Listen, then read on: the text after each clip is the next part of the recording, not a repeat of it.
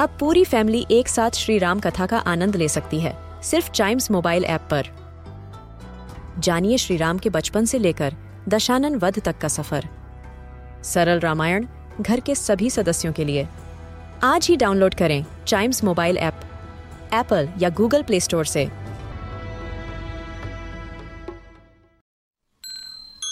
This is Chimes Radio Podcast. Pinocchio finds the fairy again.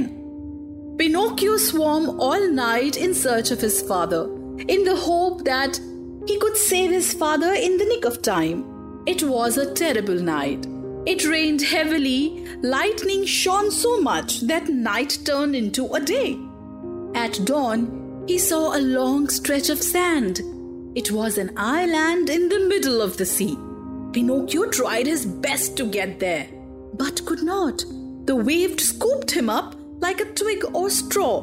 In the end, fortunately, a tremendous wave threw him to the same place where he wanted to go. The shock of the wave was so strong that as soon as he fell on the ground, his joint cracked and nearly broke. But nothing happened to him. He jumped at his feet and cried, "This time again, I had a wonderful escape." The sky cleared for a while. The sun came out in all its grandeur, and the sea also became calm. Pinocchio took off his clothes and placed them on the sand to dry. He tried to see the boat above the water, but he saw nothing but the sea and the sky. Just a few birds away from him were visible.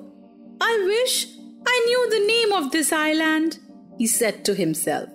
"I wish I also knew what kind of people live here.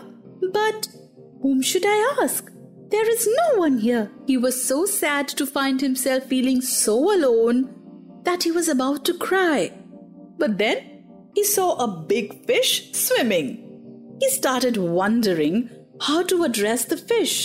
So finally Pinocchio called out, "Hey, Mr. Fish, can I talk to you for a minute?"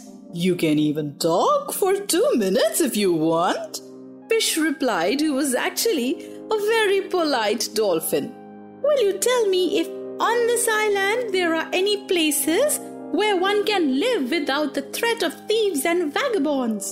"Of course there are," replied the dolphin. "It is not far from this place." "And how will I get there?" "Take the path to your left and follow your nose." "Tell me one more thing. You travel all day and night in the sea. Have you seen my father in a small boat in the sea?" "And who is your father?" "He is the best father in the world, while there will not be a worse son than me." "In last night's storm," the dolphin replied, "small boat might have sunk." "And my father?"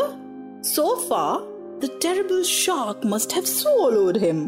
The shark has been terrorizing these waters for the past few days." "Is the shark too big?" asked Pinocchio, trembling with fear. "Is it big?" replied the dolphin. "Just to give you an idea, let me tell you that it is bigger than a 5-story building, and its mouth is so big and deep that an entire train and engine can easily fit into it." "Lord!" cried Pinocchio, frightened to death, as he quickly put on his clothes and turned to the dolphin and said, "Farewell, Mr. Fish, and many thanks for your kindness." After walking for half an hour, he came to a small country called the Village of the Industrious Bees. The streets were filled with people running here and there to attend to their business. All were at work with something to do. "I understand," Pinocchio said at once. "This place is not for me. I was not born to work." But in the meantime, he started feeling hungry because it had been 24 hours since he ate anything. He had only 2 options left: either to work and earn some money or beg it from someone else. He was ashamed to beg because his father always preached that those who are deserving of help and mercy in this world are either due to age or illness or have lost the means to earn their bread from their hands. Everyone else must work. At that moment, a man passed from there. He was soaked with sweat and was pulling 2 heavy carts loaded with coal. Pinocchio asked him, "I am hungry. Can you give me a penny?" "I can give you a quarter if you help me with these carts," the man replied. Pinocchio was not in the mood to pull his loaded cart and said, "Let me tell you that I am not accustomed to do hard work. I have never drawn a cart." "So much better for you," said the man and went on his way. He stood there for an hour and asked 20 more people to help him, but all of them asked him to do hard work, which he was not willing to do. Finally, a woman stopped. She was carrying 2 cans. "Madam, can you allow me to have some water from one of your cans?" Pinocchio asked. "Drink, my boy, if you wish it," said the little woman, setting down the 2 cans. After Pinocchio had quenched his thirst, he was hungry. Seeing him tensed, she asked, "Are you looking for something?" "I am hungry. I have not eaten anything for the last 24 hours. If I don't get to eat anything now, I think I will die soon," Pinocchio replied. "Carry these cans to my house and I will give you whatever you want," she said. Pinocchio wasn't sure if effort was worth it, so the woman said, "Besides the bread, you shall have a nice dish of cauliflower dressed with oil and vinegar." Pinocchio got excited. He lifted those cans and carried them to her house. As soon as they reached, she brought delicious food as she had promised Pinocchio.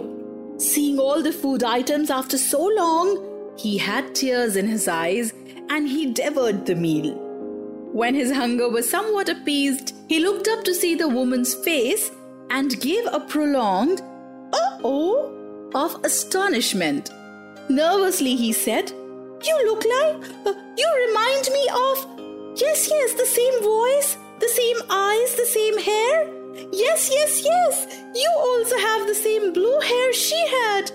Oh, my little fairy, tell me that it is you. Don't make me cry. I have cried so much. I have suffered a lot." Pinocchio threw himself on the floor and clasped the knees of the mysterious woman.